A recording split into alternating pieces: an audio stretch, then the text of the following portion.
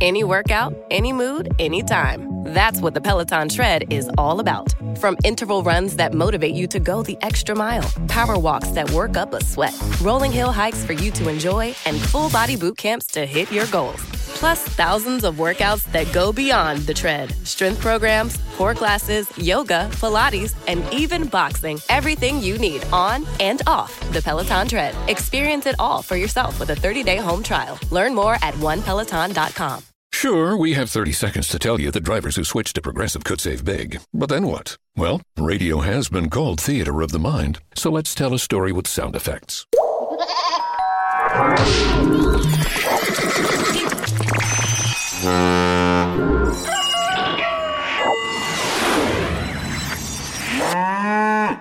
Wow, it's like I was in the story. Almost makes me forget this was supposed to be about saving big with Progressive.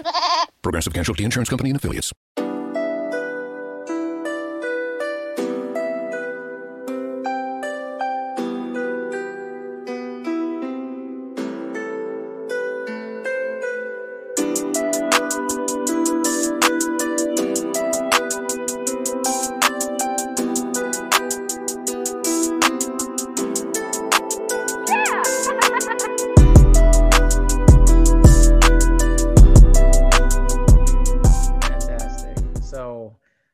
Tanya, I've been waiting for this one big time, especially since we were talking about offline about the Shaolin Temple. That's what we were talking about. Yep. One, thank you for being on. And two, that's a crazy story that you said, we're going to talk about it. So I got it. We're just going to jump right into it. How the hell did you study Kung Fu at a Shaolin Temple or whatever? The way everyone normally does. Yeah. Gosh, let's see the most efficient yet still interesting way to tell this story. I have a long story of twists and turns in my life, and starting from, working in healthcare, and my background was in clinical research and immunology, and working really hard, turning into that workaholic to secure a future. I actually grew up extremely poor and in homeless shelters as a child. And so by the time that I hit career age, I took it very seriously, kind of a matter of life and death. Like, I have to create this future. I have to create this life, and everything else can wait. Enjoyment of life can wait. I have to focus on work. I have to get it done, because one day, someday in the future, it's all going to be good, and I'm going to arrive, and that's when I'll relax, and that's when I'll enjoy life, because everything will be okay. Right. And so I worked, and I really didn't do anything else. I came home, and my husband and I would have this crazy list. And when I say crazy list, I know some people think, oh, I have a big to-do list. Yeah. My to-do list was so crazy that I had bathroom breaks scheduled in, because it had to be on time. And I'm telling you guys, my bathroom breaks were like 3 minutes. Okay. Yeah. Like, it was so ridiculous. And so my poor husband, he put up with it. And so it was all about maximizing our time, maximizing how much we could get done as quickly as possible for this magical day when I could, relax. And so on my 25th birthday, my husband was diagnosed with stage 4 cholangiocarcinoma.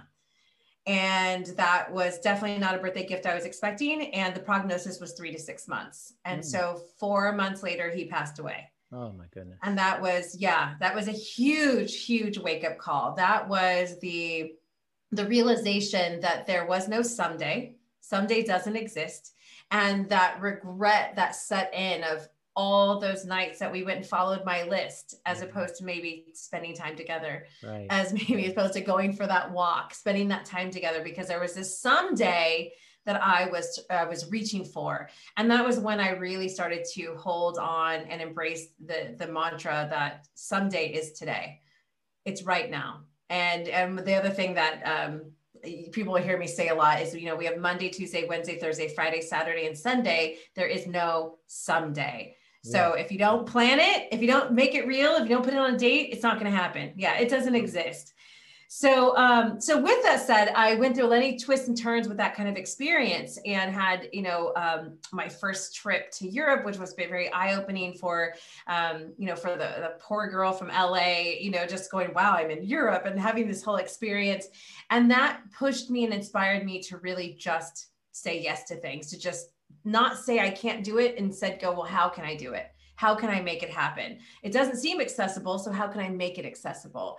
And so I took lots of leaps. I started working in music. I started working on, I worked in like hip hop and indie music. And then I ended up working in CPG, which is consumer packaged goods. So I started doing work with like Whole Foods and getting all those products on the shelves there, and natural products. And then from there started working in production, and just saying yes, all the way till I was working with a company, C-suite, with a former NBA basketball player. We were doing a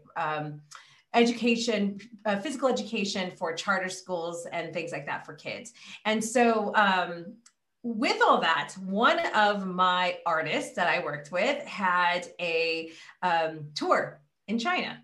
So I'm coming back to the story here, right? It's coming back. Where did she go? She's like, where did she go? So around. And trust me, there's a longer version than this, guys, but this is the quickest one I can get to. So he had a tour in China, and he kept trying to convince me to go out. He's homesick. He's like, come visit me in China. I've been living in Shanghai. And I traveled a lot by that time. This is many years past, from my initial first European visit, and I had made travel part of my life. But at the time, China was very low on my wish list.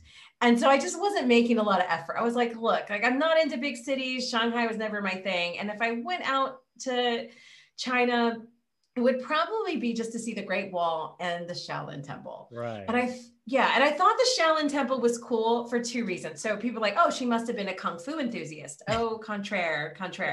So there was two things. One, I did love the concept of monks. I love the idea of like temple life and all that, just that simple living, letting it all go, discovering yourself. I thought it was such a beautiful idea. And I had seen a performance of the actual Shaolin monks. And they were all the way from kids to older people, and they were just showing actual Kung Fu skills. So it wasn't Kung Fu movies, it wasn't Kung Fu magic, right. It was just what they did. And so you're watching them, in person, landing on swords, right? Like there's no magic cameras here. Like they're really doing that. They're really, I mean, just twisting in air an amount of time that just didn't seem humanly possible. And it was just so fascinating to me, the command of their own body, the command of their, just what they could just do. And it was just and all the way to the young kids. I mean, just mind blowing. So that I thought was fascinating. And then the second one, full transparency, guys, I liked Wu-Tang. And so Shaolin was something that I worked in hip hop. I'd been on stage with Wu-Tang. Like, I was like, yeah, Shaolin, of course. So, so I wanted to see Shaolin Temple. So as months went by, and my client and now friend, is convincing me to try to go out there for different reasons, luring me out there, like maybe this. And I was like, no. So one day he says, Tanya, I found a thing that foreigners, and not just foreigners, but women, because that is actually a stipulation, guys, can train Kung Fu at the Shaolin Temple. I was like, shut up. That's crazy. So I was like, that's so cool. But honestly, at that point, it was just intriguing. It was like, well, isn't that a neat fact? Like, good for that to exist. And so good for you. Yeah, good for someone who's going to do something wild like that. Right. I mean, it's neat, but who's going to do that? Who's going to just, leave to China and do Kung Fu? That would be weird. So, working with my company and chatting with the CEO, who was also my mentor at the time, I kind of mentioned that, on one of our late nights over some scotch, like, hey, the artist I work with, he's been trying to get me to go on the Shaolin thing. And he was like, oh, that's interesting. And I was like, yeah, right. He's like, yeah. He's like, you should do something like that. I was like, right. Yeah, of course. Everyone should do something like that. And he's like, no, really, you should do something like that. He's like, the business is in a good place. We're in a good position. If you're going to do something like that, maybe now's the time. I was like, you're crazy. Like, this is nuts. Like, so the conversation ends. I go on and I'm like, it starts, now the bug is in the head. Right now you're like, what would I do? Well, how would that work? I have my house, I have this car, what I need to do. Well, so fast forward, guys. I put all my stuff in storage. I sold the rest of what I owned. I announced to my very surprised friends that I was going to leave to China to study Kung Fu. None of which, yeah, they were like, were you into Kung Fu? Do you like, they're like, we've never known this about you. I was like, no, just gonna go live in a temple, guys. And that's what I did. So I left in January of 2014. I left with a couple suitcases and showed up in China, visited my friend in Shanghai. And then after that, left on a tiny little plane to a town. From that town, had to get a 2-hour taxi to another town. And from that town, had to take a 30-minute bus ride to be greeted at the front walls of something similar, only in concept, to Disneyland. And what I mean by that is that, Disneyland has these walls around, and then inside it's like its own little world. Mm-hmm. That's what the Shaolin Temple's like. So it's not like you just walk up to the doors and you're like, oh, here's the Shaolin Temple. Yeah. You walk in and there's this huge wall and kind of a big grand entrance type thing. And once you're in there, it's about another 1.5 miles, 2 miles till you actually get into the center. After walking past several trees and several other very interesting buildings, till you get to what we see as the Shaolin Temple. Uh-huh. And so I arrived at night. So it was very like, I had no idea really where I was, what was happening. Yeah, I arrived at night, got into this tiny little space, and met some of my counterparts who I was training with, and that was it, because it was already lights out. It was lights out. So I woke up the next morning to be told that we would be practicing Tai Chi at 5 a.m. in the temple grounds. And so my first day was walking into the actual, not just the walls of the Shaolin Temple compound, but the actual walls of the actual Shaolin Temple, and standing where hundreds, if not thousands of years of monks have stood and trained Tai Chi there. Wow. That was my first day. That's crazy. So what was a typical day like? Or take me to that first day. I got to know the first day. I'm into stuff like that. Yeah. Well, the first day was, was interesting. I think I might have arrived on a Friday. And so later what I found out was that Fridays were were the days that we ran up to a little past Bodhidharma Cave. So the Bodhidharma Cave is where essentially Zen Buddhism is said to have been born. It was a cave where Bodhidharma studied or Zen out for 9 years, right? No eating, no anything, just 9 years in the cave. And so Zen Buddhism was said to be born there. It was about 1,200 steps or something, I think more than that, up a very steep hill that we had to run up and down 6 times on a Friday. Yeah. And so that was our training. Our training on Fridays was just that. And we're foreigners. We're the only, non-Chinese people there. And there's also, active training monks. And so you're booking it up there, trying to run up these stairs. And I kid you not, there's 6-year-olds who are just kicking your butt. They're just running up. They're like, this is my 10th time today, lady. And so that was Friday. That was Friday. And then it was a holiday. So we took a 9-hour hike up to another temple that was off in some cliff somewhere that was within our compound, as one does. On holiday. So on holiday, So that was my first days. But a typical day was to wake up I was a person who used to get up at 9 a.m. And that was that was a big win for me at the time. 7 was wow. Whoa. So I came into now adapting as a person who was waking up at 4 a.m. and going into meditation at 5. And then from, I think that was 5 to 5:30. And then after that, we would do Tai Chi. And so our Tai Chi was typically, I think, an hour. So 5:30 to 6:30. And then we had I want to say maybe a half an hour. I don't know. I have to think about it because we change our schedule depending on the season, right? So then from there was breakfast. After breakfast, then you had about a half an hour, I think, to kind of just What'd you eat for breakfast? Get ready. Like what was the food? Breakfast, what was our breakfast? Our breakfast was, oh gosh, that's a good question.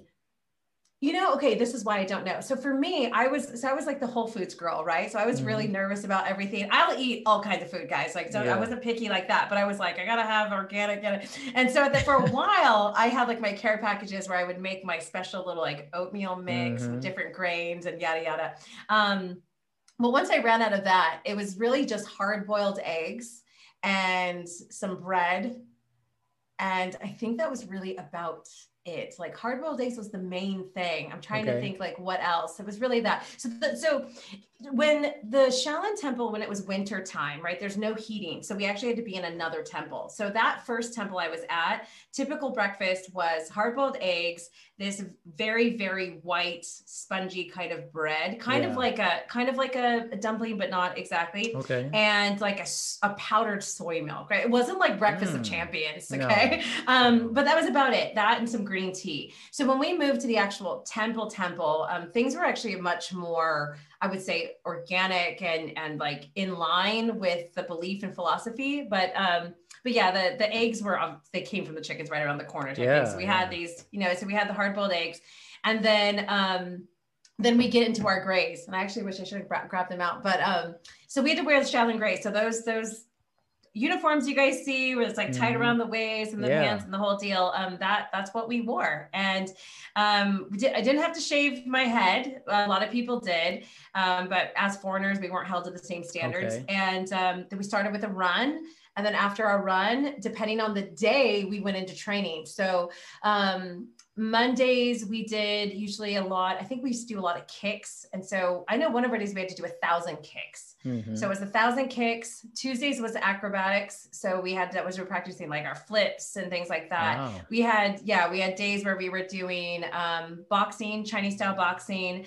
Then we had our forms, and the forms are the things most people know about, like the animal forms, like dragon, this and that. And the truth is you don't get to start there. A lot of newbies will show up and be like, I want to learn dragon form. It's like, no, you're going to learn. It's such an American thing, man. It is. Like, I saw it in the movies. I'm like, come on. Exactly. I want to do monkeys form. So it's not how it works. You got to do a lot of training. And Tai Chi is honestly, I learned such a passion for it, and how it was honestly, my first week was one of the hardest things I did. It was one of the hardest. Really? I was so blown away. I was like, come on, all week I've been doing all this crazy stuff and learning. And I did some Wing Chun, and then we also did typical Shaolin Kung Fu. And so I was learning the Wing Chun moves, and I was like, this is tough. It has its thing. But Tai Chi, I was like breaking a sweat, and I'm like, how is this possible? Like, I'm moving so slow. But it was that concentration. It was like holding your body back. It just blew me away. And so doing that, and then moving into form practice. Form practice I started with a form called Tongbei, which was just a several series of blocks, really, blocks and pulls. And then we would do training together. We did a lot of drills. And it was just varied throughout the week. And in between that, running around, if we were lucky, one of my highlights was getting to go train in the Pagoda Forest. So if you've ever seen that, where the monks of the past have been buried, that was pretty special. And that was, it was it, just usual day. But that would be the morning session. You'd come in, you'd have lunch, and then you'd have a little break and a rest, and then you go for your evening session. And then you would go for dinner, and then you could take Mandarin, you could start to learn calligraphy. There were different classes you could take, and then it was lights out by 9:30 if you lasted that long, because you're probably so tired. About 7 hours of physical training every day. Yeah. What was the dinner action like? Was it the same thing? No. Actually, we were very fortunate. So at the actual temple, the food was great. We had this wonderful lady. I don't remember her name. I don't know if I ever actually knew her name, but she's just a smiley, like little old lady. Her and her husband in a kitchen that was probably the size of I would say a European closet, not an American closet, but a European closet. she was cooking dinner in that, and we would have usually like sometimes even 4 to 5 dishes. And so there would be meatless dishes, there would be like chicken-based dishes, there would be usually chicken and pork. There wasn't a lot of beef or anything like that. Lots of green beans, lots of vegetables. You know, there would be like the kind of like glass noodles, but also this weird like pie noodle looking thing. And just really that was really lots of meats and vegetables. Of course, you'd have rice. Occasionally we'd have some forbidden rice if we were lucky. That's like the big purple rice. We would also have these Chinese pancakes, which were made with like rice flour and green onions. And I forgot, we used to have those for breakfast for a while. Those were really fun. Nice. And sometimes some soups, but it was, some people would not maybe have the same fond memories, but I thought it was great. It was fresh. Sounds it was good, amazing. actually. I loved it. Lots of celery, which was a complaint for some people. They're like, too much celery and everything. But to me, it was like fresh vegetables, fresh meat.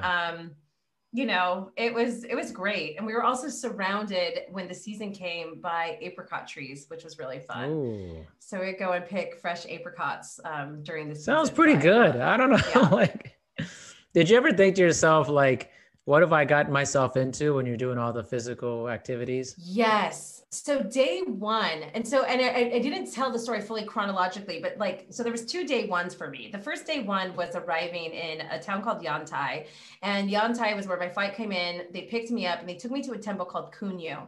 And Kunyu was the temple that I was at before I could go to the Shaolin temple because it was too cold there. So there's no students able to be there to survive there. So we were all at Kunyu, and Kunyu is where I focused on Wing Chun. And to me, that was very much a Kung Fu school. It didn't have that temple vibe. So I walked into this building, and I also arrived at night. And so everyone was already in their equivalent of like dorm rooms. And I just walk into this dark place in the middle of nowhere, into this weird square building. And I'm like, what the hell did I get myself into? What is this? What am I doing?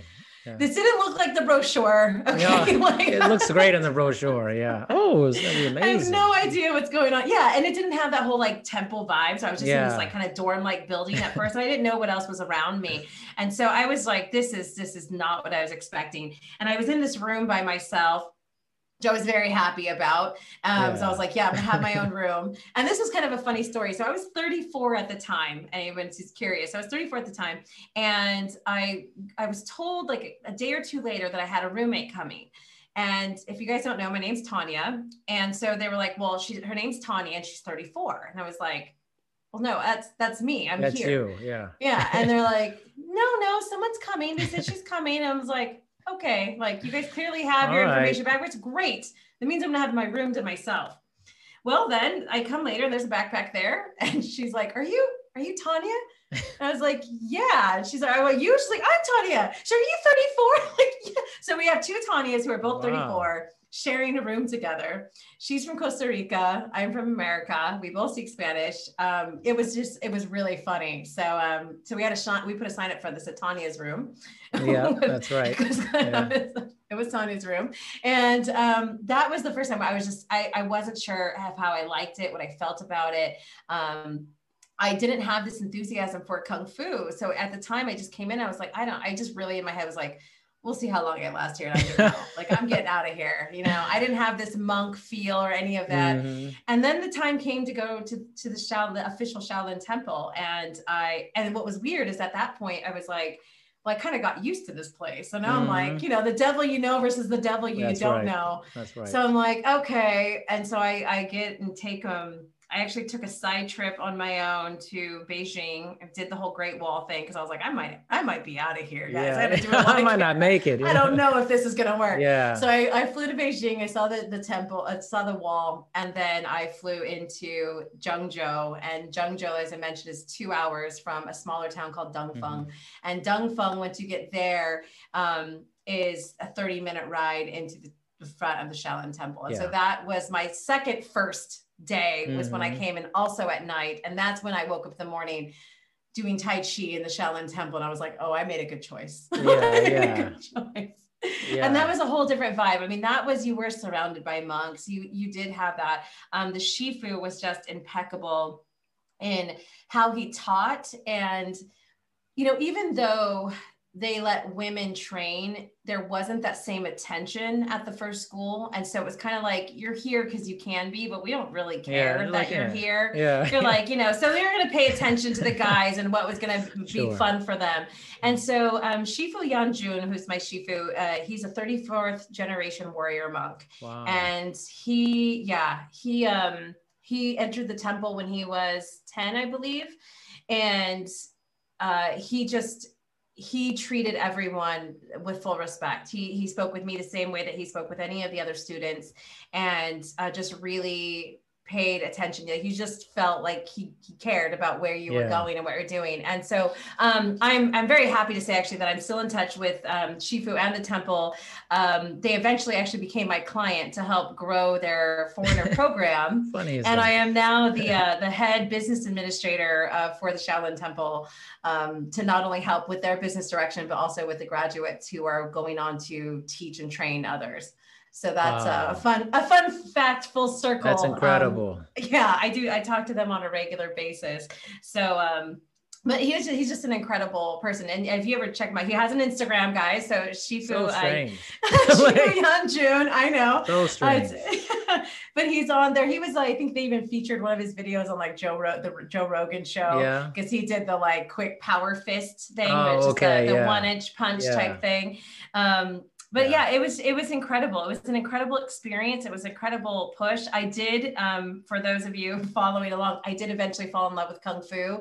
Awesome. I thought I was there really for this kind of, I'm just going to meditate and do all that. And I think it finally hit me, the course that Kung Fu plays in that, this concentration that the only person you can become better than is yourself. And you're constantly competing against to do better what you did 2 minutes ago or what you did yesterday. And there's just the repetition. You would think, oh my God, it's going to get so boring. I'm doing the same move, but you just start to notice every tiny little nuance of that one fist forward, that one hand forward, until you're seeing all the tiny little micro improvements and you see that growth. And then you just start to apply that to all the other places in life. You start to go like, how to look at it. And it just becomes that meditative thing. And I feel like to a certain degree, we've all heard that, we've all heard, Kung Fu is not what you think. But it's not till you're really doing it and you experience it, that I think you can fully get it, And so I wasn't there as an enthusiast. I wasn't there for Kung Fu, and it absolutely changed my life. And not only did it change my life, guys, but I met my now husband there. So my husband was also training there at the same time. Wow. And and he's from Czech Republic, which is now why I live in Czech Republic. Yeah. I mean, what a deal. Like, you got a lot out of it, literally. I really did. It was an amazing experience. Yeah. Wow. Did you get in really good physical condition did you feel like, man, yes, my fitness improved a lot? Absolutely. I was never great at running. And so really being pushed for that was something that was, partially at the same time, I was like, oh man, what did I get myself into? Yeah. But seeing myself improve there, what was interesting too, is that I'm very, very flexible. And so a lot of people are already like, wow, like she can do the split, she can do this. And so a lot of these kind of fancy moves, high kicks, I could do no problem. And that didn't matter to Shifu because he could see through that. He was like, yeah, you can throw your leg up in the air, but where's the power? Yeah. And so starting to actually be able to see the difference and bring power into my kicks was a huge improvement that I never thought of. And then even pushing my stretching further. So so maybe, I don't know if you share photos or anything, but I could share a photo where I used to have I could put my foot on the back of my head, no problem. Wow. And that was fine. But Shifu was like, okay, so now get to the top of your head. So I was like, okay. So I started training to get to the top of my head. So I'm like, Shifu, look. And he's like, okay, now get to your forehead. So now I'm putting it to my forehead. And I'm like, surely I've arrived, right? There's no much further. He's like, now to your nose. So I got my back foot all the way to my nose. So I'm like, okay, can we really go any further? He's like, now to your mouth. So the furthest I got, I literally put my foot in my mouth, guys, from the back of my head. So there's a picture there of me training with one of my counterparts with my foot. You got to see that picture. Definitely got to see that picture. It's insane. Yeah. Yeah, so that really pushed even my stretching, the power that I had within my flexibility, not just being flexible and limber, but really bringing the power into it. The mindset as well. I remember going up on Fridays, as I mentioned before, we had to run 6 times up and down the mountain, and just getting to that point where I'm like, I don't want to do this. Like, I don't feel like doing this. And so 2 things would happen. One would be, okay, I'm just going to go up once today. I'm just going to go up once today and I'm going to be done. And so I'd be going up the stairs. It's ongoing. It's a very long, and there's lots of gaps in between those stairs. So I talk about the stairs, but it's like a trail and you're running it. And so I'm going through this gap, and on the way up, I'm like, I'm so glad that this is my last one. It's my only one. And then you start to run down the stairs. And then you're like, that wasn't so bad. Mm-hmm. I'll do one more. Yep. So you do one more. Next thing you know, you've done the whole 6, you're like, it's just such this mindset. Of course. And the other thing that happened was, I'm in these Shaolin grays. I'm in this Shaolin uniform and I'm running up these stairs, and there's so much history around me, literally at every corner, and every person running past me, and these children who are training and clearly in better shape than I am, and all of these people. And I would get to this point where it was like, I represent Shaolin. This is Shaolin. I have to keep going. I'm Shaolin.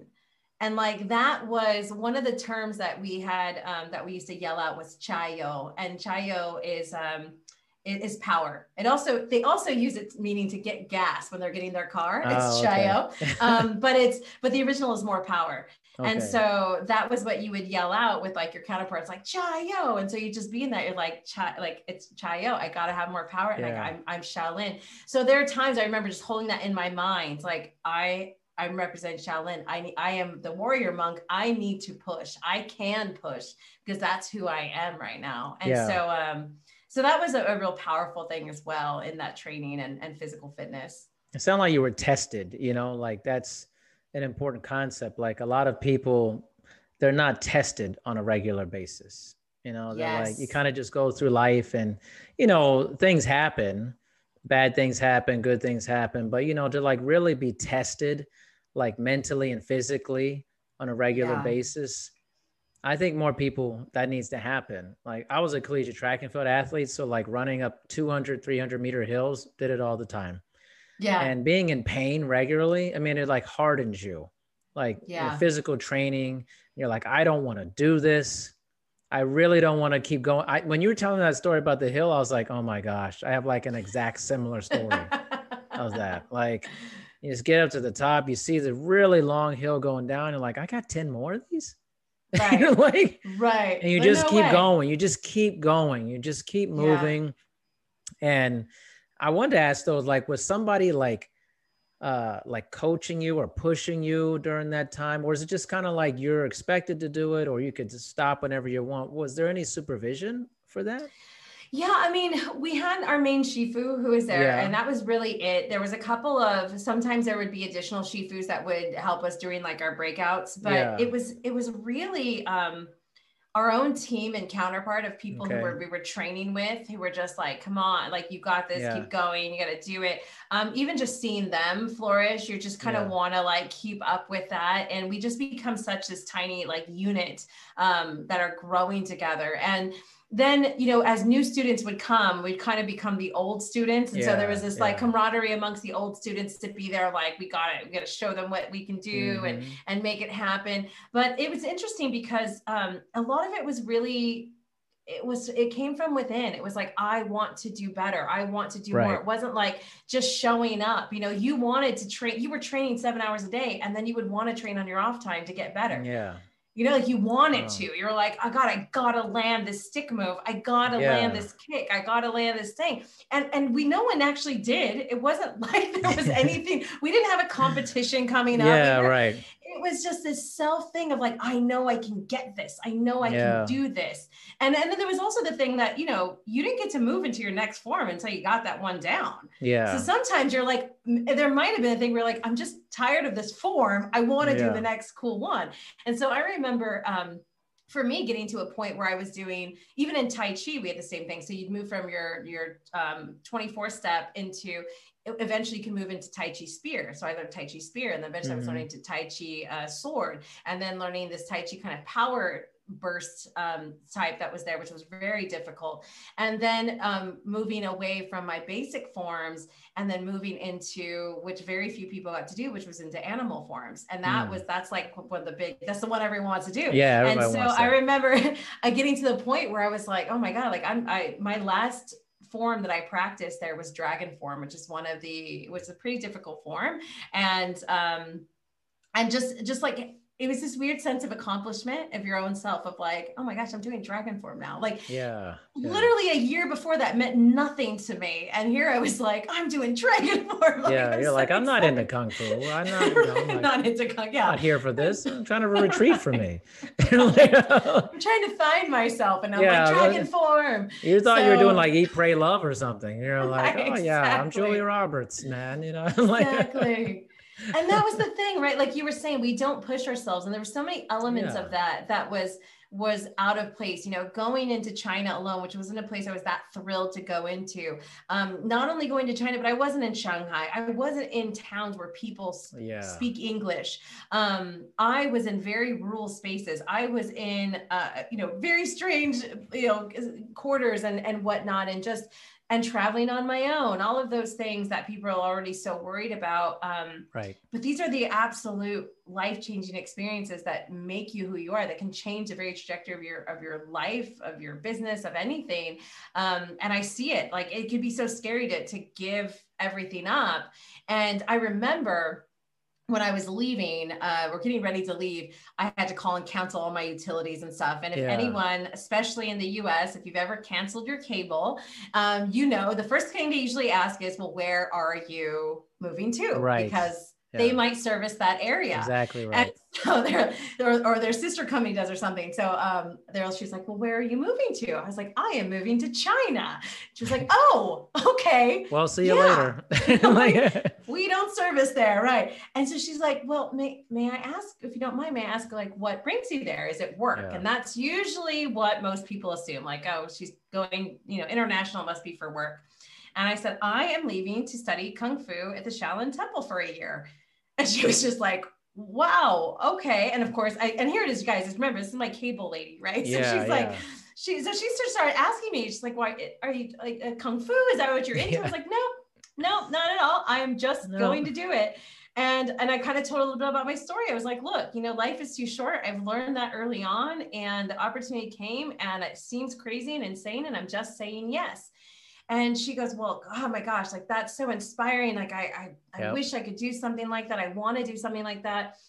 She's like, it makes me think there's just, I wanted to start a business, and I keep putting off. And she's, I just don't know when the right time is. And I was like, it's not the right time for me, right? To go to China. I said, I'm just doing it. And so I told her, I go, let me ask you this. If you come in tomorrow, and whoever's in charge of this cable company, they royally screwed up, right? There's nothing you could have done about it. You don't know what's going on behind closed doors. They royally screwed up. They show up and they're like, sorry, you're a great employee, but everyone's laid off. Doors are closed and you're out. Are you going to walk out the door, go sit in the gutter and be like, well, I guess that's it. There's nothing else to do in life now. Sorry. Or I said, what are you going to? She's like, well, I'd have to figure it out. I was like, exactly. That's exactly right. So do you want to figure it out when somebody puts it on your plate, or do you want to do it on your terms? That's true.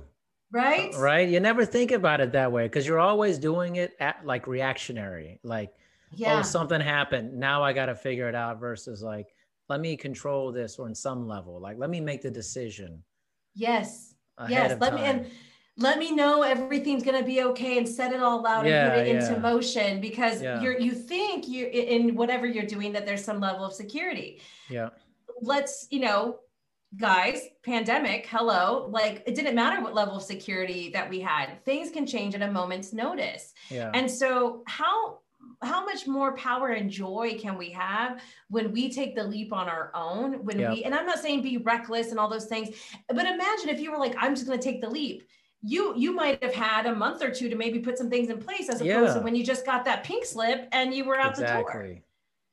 So, Exactly. and so so I might have convinced, to this day, I'm What not happened? sure. But, Was she like, think about it? Did she really think about she was. it? Yeah, she was like, oh my God, I'm going to go talk to my husband Oh. tonight. Like she was really inspired. And to this day, Yeah. I wonder what happened to Can you imagine? Cable Lady, where You she might have was. changed your life, man. Like, Yeah, I had a 40-minute call. I remember that. that's I remember, crazy. I remember telling, because I think I was at the office and I'm like, oh, just be a couple minutes. I just got to cancel a cable. And I was like, they're coming in. I was like, I'm still on the phone. I'm still on This lady, I'm trying to change her life. Yeah, I just gotta. So yeah, 40-minute call with my cable lady to hopefully inspire her. But that, that's what it comes down to. Like, I think when I've told this story, obviously many times in different podcasts and different purposes for that. But a lot of people will hear this story and they go, oh, well, she had this, or she was independently wealthy. She got to do it. And that wasn't the case, guys. Like I came from, poverty. I pulled myself up. I got into some good jobs and things, but I still worked in a startup kind of situation. There wasn't the security. There wasn't all of those things. And I gave a lot of that up and didn't really know what was going to happen when I came back.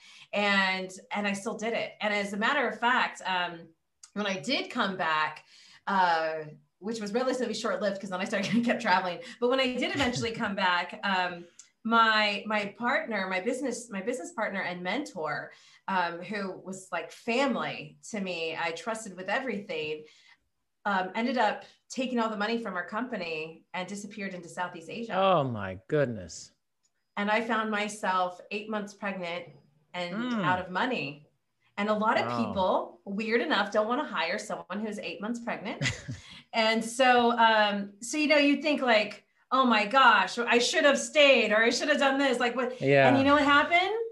I figured it out. You figured it out. I figured it out. And was it fun? No, but it was, but now, you know what happened from that? I was so inspired through, like, I figured it out. I had to get money. I had to do something. And after going through another miserable experience with a company I did not like working with and all this stuff, I had my son, and that alone was like, we're not doing this anymore. So that's when we up and left to Europe. And then we ended up living in Thailand, and then I ended up living in Vietnam for a while. Crazy. And through there, I found clients through there. And now I've had a global network of clients because I chose to say, yes, I chose to say, this is the life I want. And I'm going to figure out how to put everything else into that. Instead of, this is the life I have, let me figure out how to create the life I want with that. Yeah, that's so right. I mean, I read this stuff resonates with me so much. I mean, like I've traveled and moved a lot in my life. And I think when you do it a lot, you kind of expect that it's going to work out. You're like, well, yeah, I've done this before. I've left and moved away and done all these things. The real heartbreak is when it just gets thrown to you. And you're like, oh, now you have to leave. Sorry. And then it's just like, it's just a hurricane at that point. Yeah. And that's what I tell people, like, if we can make these choices, if we can pull through, if we can find the depths of our strength in trauma and like the despair, how much more strength and resilience do we have in our moments of happiness and joy to make these decisions? Like if we're in our worst case scenario and we can pull it out, imagine what we can do when we're like feeling pretty darn good about life. Yeah. So, it's like, we don't have to wait for that to push us. We can actually choose.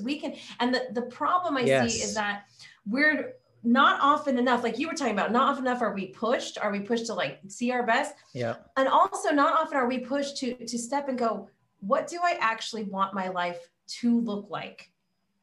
We're asked what we want to be when we grow up. Yeah. We're not asked who we want to be when we grow up. We're not asked what life looks like. And then to actually answer that, the answer isn't good, guys. Good doesn't mean anything. What does good look like? Yeah. What does that look like?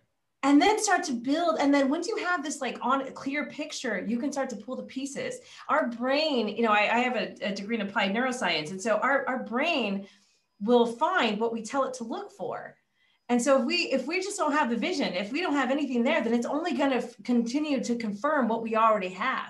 But if you say, I want a life where I can travel, or I want a life where I can make this amount, or I want to spend more time with my family, and it's a clear vision, what more means, 20 minutes more, 2 hours more, your brain will start to look for those ways for you to go, did you notice that? That could be a way that you could travel, or that could be a way where you could spend more time. But without that vision, what your life is right now is already what you're committed to. Yeah, that's true. What's there. It's, it's funny, like reframing the question. It's almost, you can say like, well, what do you want to be when you grow up? Or like, what kind of person do you want to be when you grow up? Like, how do you want to affect the world? And I think those are deeper questions about the self that we don't talk to kids about. We don't talk to teenagers about, and young adults. Like, how do you want to be perceived in the world? And how do you want to move on a regular basis? How do you want people to understand you in your life? And it's just, we don't do that stuff. And like you said, how do you want to live? What do you want to do? You want to travel a lot? Okay, you got to have a framework for that. What type of job do you want to do? How do you want to accomplish that? How much travel? Because then you start to go, okay, well then what kind of job allows me this? Is it, I want to travel a month at a time and come back to home base? Or do you want a digital nomadic? What does that look like? What does that mean? But whether it's viable or not is not really the question. It's about the clarity of what it is, because the rest will come together. The rest you'll be able to figure out. And I love that you said about the who do you want to be, because it's something we do these monthly planning sessions every month, right? That's why they're monthly planning sessions.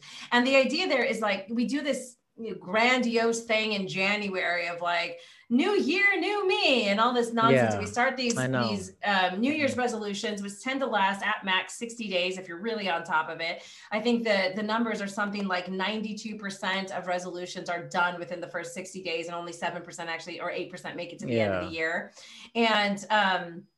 And so every month, instead, we look at what our new goals are for the next 30 days and start looking at these micro goals and these micro visions instead of this big vision, because it's easy to pivot and change in these small moments than it is when you're looking at like this 3-year goal. And it's great to have those, but come back to like, what happened in the last 30 days that I can change or adjust? And one of the questions that we go through every month is, who do you want to be next month? Who do you want to be in the next 30 days? How do you want to show up in the world in the next 30 days? Because when you say in the world, it sounds like grandiose and it's some big personality you're trying to attain to. But if you're like, you know what, for the next 30 days, I want to be the kind of person who doesn't scream in traffic, right? Like I'm from California, right? So that's that's a common thing. I want to be the person that's screaming. I want to be, calmer. I want to be this. And how does that, and so when things be asked, well, how does that person behave? Well, they would do this. What actions do they take? Well, that person might get up early, or maybe that person sleeps better. Maybe the person does. So then our micro goal becomes that person. And how do we step into that person for the next 30 days? That's it. Next 30 days. And step into who we really want to become and who we want to be. And ask that on a regular basis, because that's what matters. It is what matters. That's what comes up. It's, like the Maya Angelou quote, people remember how you made them feel, not what you do. And in the end, your life is a matter of how you feel and how you show up in the world, not all your to-do lists, not all the stuff you checked off. So it comes back to the to-do list. It's full circle. It's full circle. Right? You were doing the to-do list. You were checking things off, but that's not what mattered the most. No, that's not. And that's what and how we got in the subject is like, it was that afforded me, quote unquote, to take these trips, to take these chances, to say yes to these things. So don't wait for that death in your family. Don't wait for that tragedy to be the thing, because that's what it took to shake me up. And thankfully it shook me up at 25. But not everyone has that choice, or option. And do we want to wait for that option? Like, hopefully some tragedy will hit me at 50 to wake me up. Like, no, do it now, because we do only have one chance. Tomorrow isn't promised. And, a great life is really just a series of well-lived days.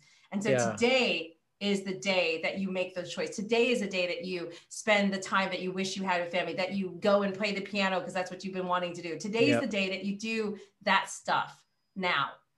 And that's what I'm passionate about. Clearly. Tanya, that was full circle. That's a great way to end it, I think. Your passion, your desire, your excitement, I think it shines through.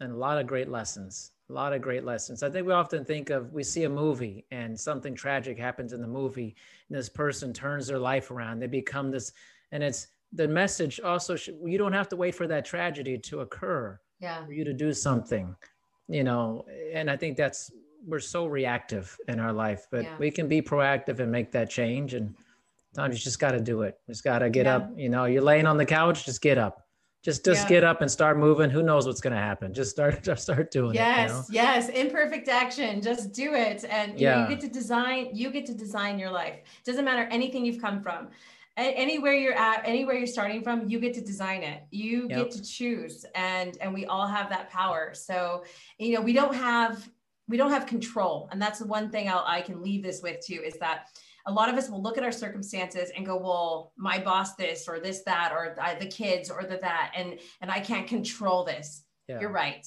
You don't have control, but we have power. We have power to make the decisions within that. We have power to take a moment to look at our vision. We have power to say, this is what I'm going to do, regardless of what else is going on around you. Yes. And so remember that when you feel out of control, you're right. Maybe it's not, I can't control the pandemic, but I have power within it of how I'm going to show up, of how I'm going to be and what I'm going to choose to live within that. So remember, you have power. You have power. Well said. Well said. Tanya, thank you so much. I really appreciate the time, and this is powerful. So well, thanks for having me. It's been so much fun to relive my Kung Fu days. I know, it's amazing stuff. Wow, incredible. Thank you so much for your time. We'll be in touch. Absolutely. Thank you for listening to this episode of Dr. D's Social Network. Make sure you listen to future episodes. Also, please make sure to rate and review My Dad's Show on Apple Podcasts in the rate and review section. Thanks, everyone. If you plan to study medicine, apply for the U.S. Army's Health Professions Scholarship Program and launch yourself into a medical career like no other. It offers full tuition and the support of one of the largest, most advanced healthcare networks in the world. A career of innovative medicine without a lifetime of debt. That's the Army difference. Learn more at goarmy.com/tuition paid. Sure, we have 30 seconds to tell you that drivers who switch to Progressive could save big. But then what? Well, there is a nice piece of stock music playing behind me that a talented composer worked really hard on. So let's enjoy it.